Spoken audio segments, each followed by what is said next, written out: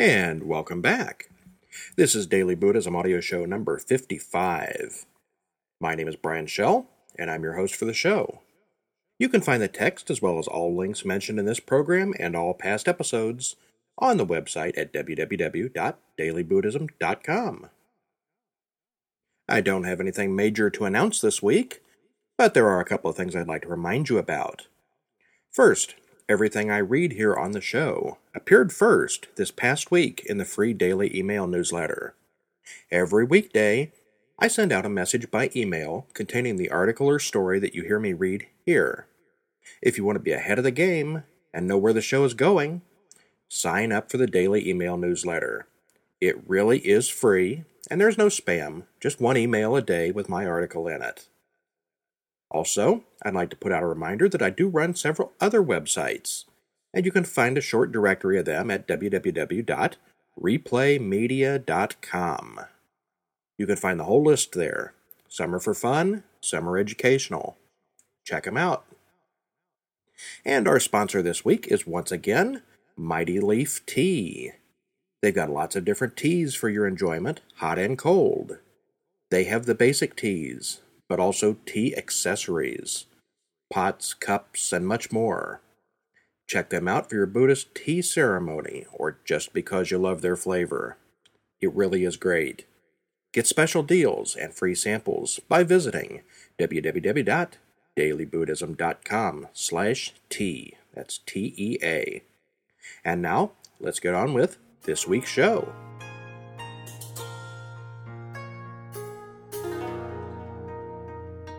Okay, on Monday, I wrote this.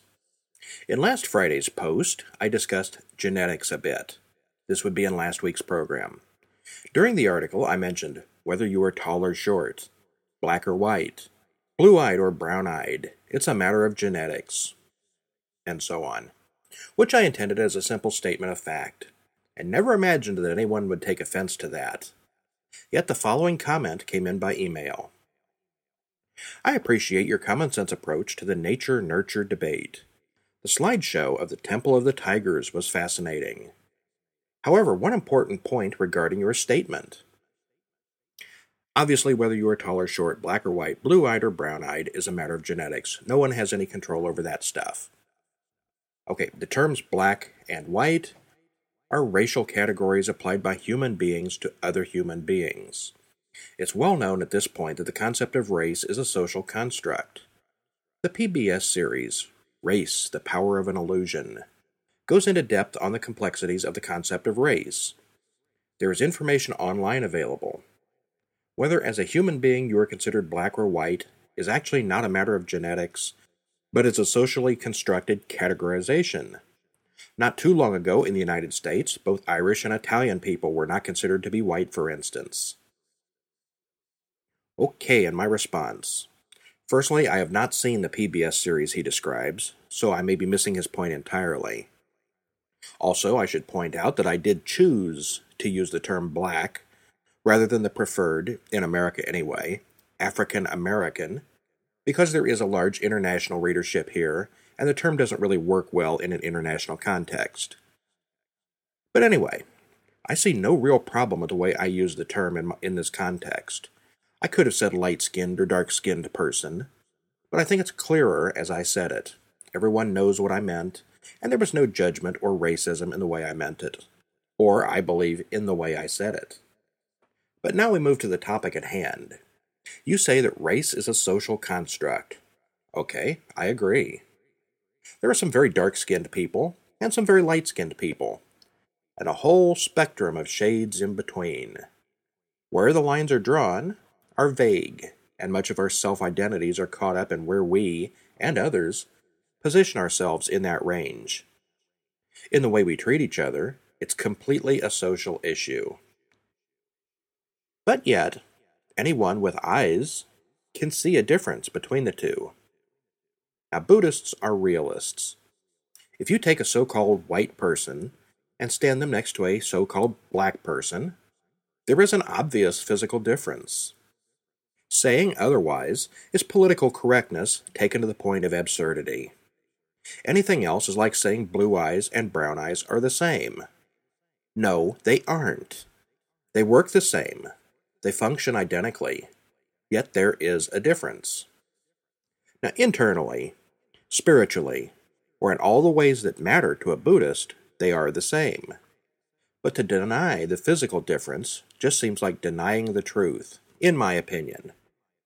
We should embrace the differences and accept them, even enjoy them. But to deny them is just wrong thinking. Okay, and then a lot of readers wrote in. Some of them agreed with me, some of them didn't agree with me.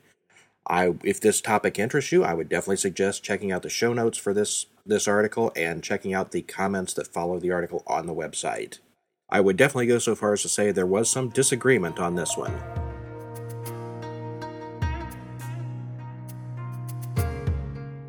And that was immediately followed by a guest post, and this one is by Latoya Springer. Latoya is a California native currently living in Las Vegas, Nevada, and she works as an administrative assistant, wife, poet, and community activist. She's been meditating for a little over a year, combining Vipassana meditation with Zen Buddhism.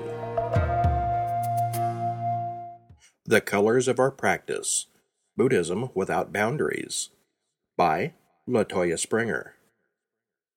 I am a fairly new Buddhist practitioner. My introduction to Buddhism was Siddhartha by Hermann Hesse, which I read in the 10th grade. My Buddhist education continued when I went to college. I took some religious studies courses that fueled my interest in the practice. In the meantime, I was still trying to be a good Christian and attend church, but there was something about Buddhism that interested me. After a long period of soul-searching, I dedicated myself to the path. I can't really say that I converted. Buddhism just seemed natural to me. It fit within my personal philosophy. There's nothing special about me.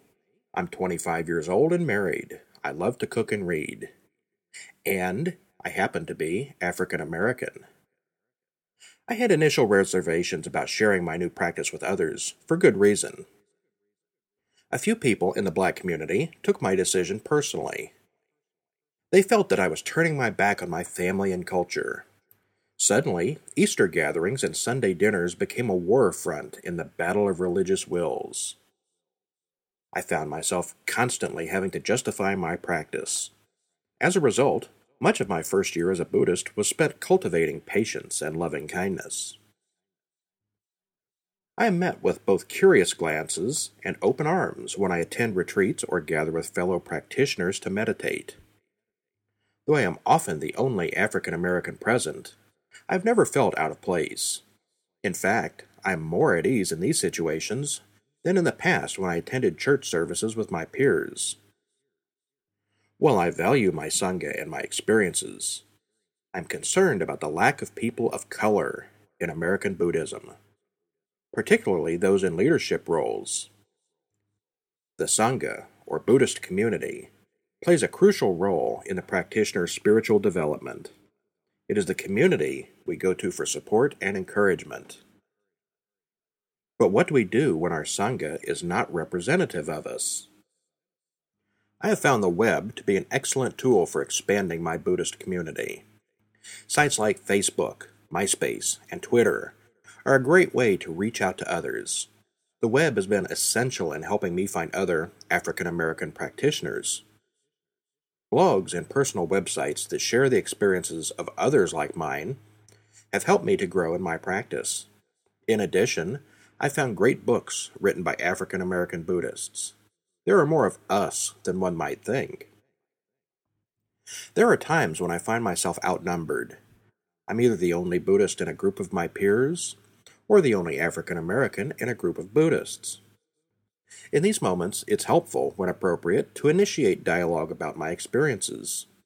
As a result, I've learned a lot from others, and others have learned from me. Educating others, or offering a perspective not of the norm, has been rewarding.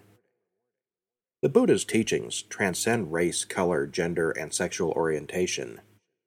We are all brothers and sisters in this practice. However, we must be realistic and not ignore the fact that many of the prominent faces of American Buddhism do not fully represent the community in its entirety. We cannot be naive to think a lack of visible diversity has no effect on the growth of Buddhism in this country. Nobody wants to take part in something that is, real or perceived to be, exclusive or exclusionary. For that reason, it's important to reach out to other communities and make them feel included. Providing a platform to share experiences can be the best kind of spiritual education.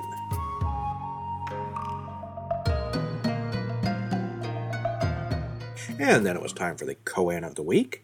This one is called Every Minute Zen. Zen students are with their masters for at least 10 years before they presume to teach others.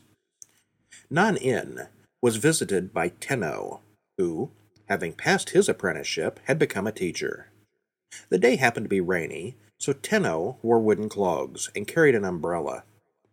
After greeting him, Nan-in remarked, "I supposed you left your wooden clogs in the vestibule. I want to know if your umbrella is on the right or left side of the clogs." Tenno, confused, had no instant answer. He realized that he was unable to carry his Zen every minute. He then became Nan-in's pupil, and he studied 6 more years to accomplish his every minute Zen.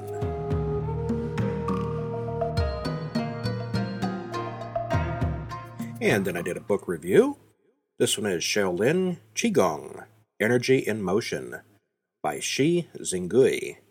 It is published by Destiny Books. It's 154 pages, came out in 2007, and includes a DVD. The show notes, of course, have a link to order it from Amazon. The great teacher Bodhidharma is credited with the creation of Shaolin Temple Qigong and Kung Fu in the 6th century CE.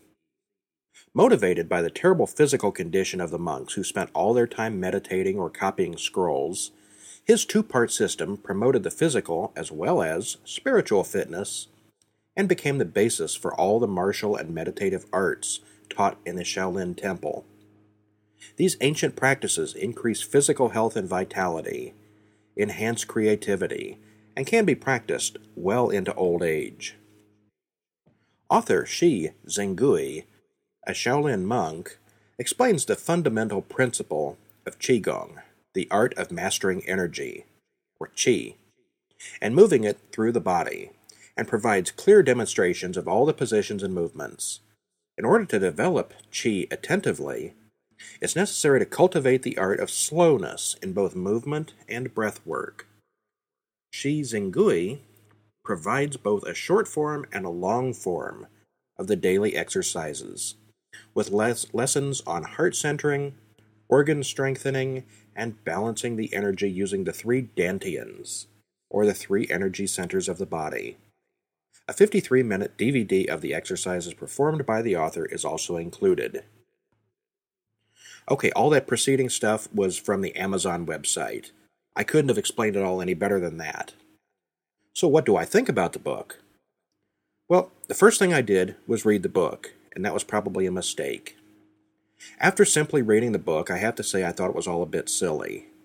A collection of very slow, very gentle exercises where you probably wouldn't even break a sweat.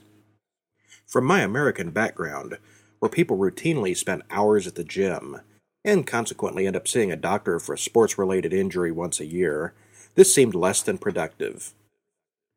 But then I watched the enclosed DVD, and it all became clear to me. He is so slow and so graceful in these videos that it becomes obvious what the benefits will be. This seems to be just about as much about inner peace as it is physical exercise. I've definitely gained a new respect for the whole topic after watching the video. Watch the video before you read the book. The book itself is a glossy photo book with enough text to explain what's going on, but not so much as to detract from the many full-color pictures of Shi Zhengui doing the exercises. The text and pictures are large and generous. You'll be able to understand fully what he's doing just by looking at the pictures. And if not, there's always the video. The DVD is a professionally produced disc with attractive printing and various chapter stops. The soundtrack that accompanies the exercises is perfect. All but the last 5 minutes of the DVD are videos of Shi Zhengui doing exercises silently. The last 5 minutes are a brief biography of him, all in on-screen text. There's no speaking or voice work at all in the DVD. So if you're looking for a very low-impact exercise system that will, at the very least, improve your flexibility and peace of mind, then pick this up and follow along.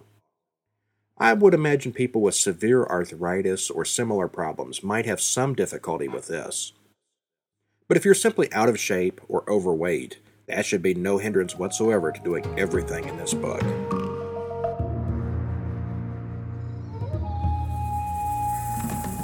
And finally, we have a reader question.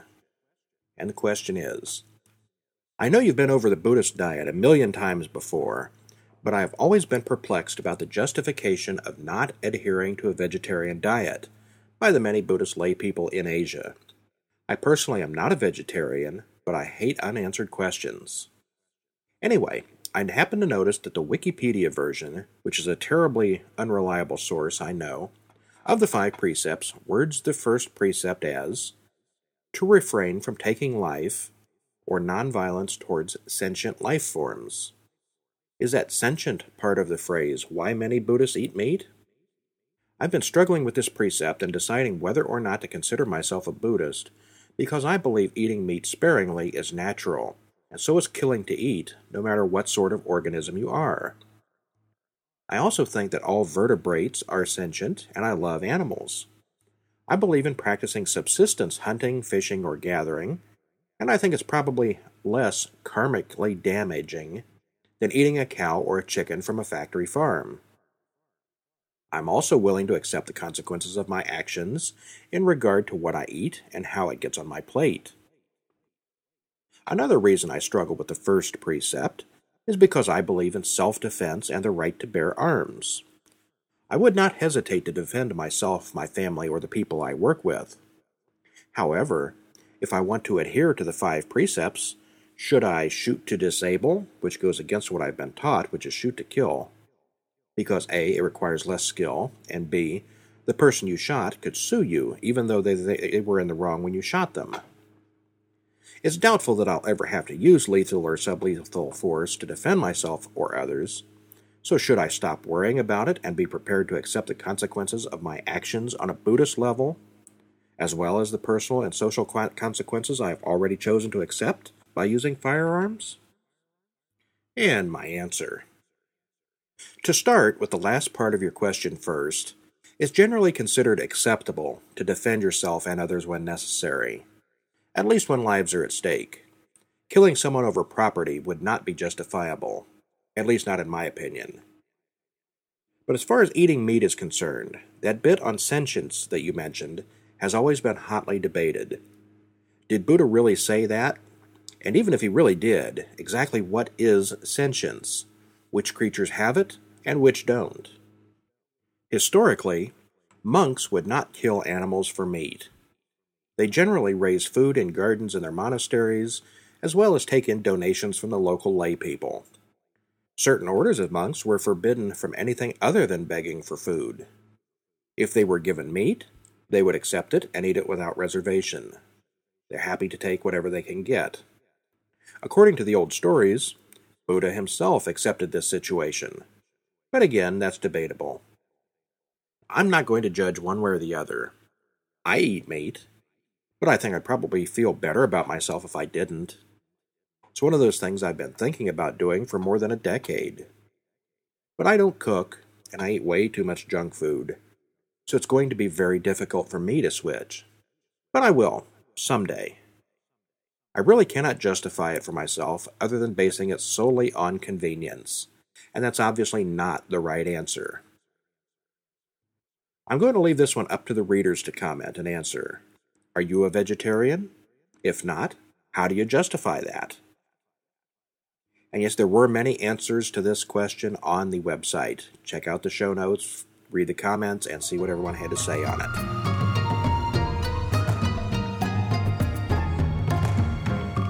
And that's all I have for you this week. The Daily Buddhism runs primarily from your donations, and it's easy to help out. Just go to www.dailybuddhism.com/donate and click on one of the options there. Keep in mind that the Daily Buddhism Daily email newsletter is completely free. All you need to do is go to the site and sign up. If you have any question whatsoever on any Buddhism-related topic, send in your questions by email to dailybuddhism@replaymedia.com or phone them in 24 hours a day on our voicemail hotline at 937-660-4949. Or post your comments, questions, or suggestions in the comment section of any individual blog post on the website. And I will see you next week.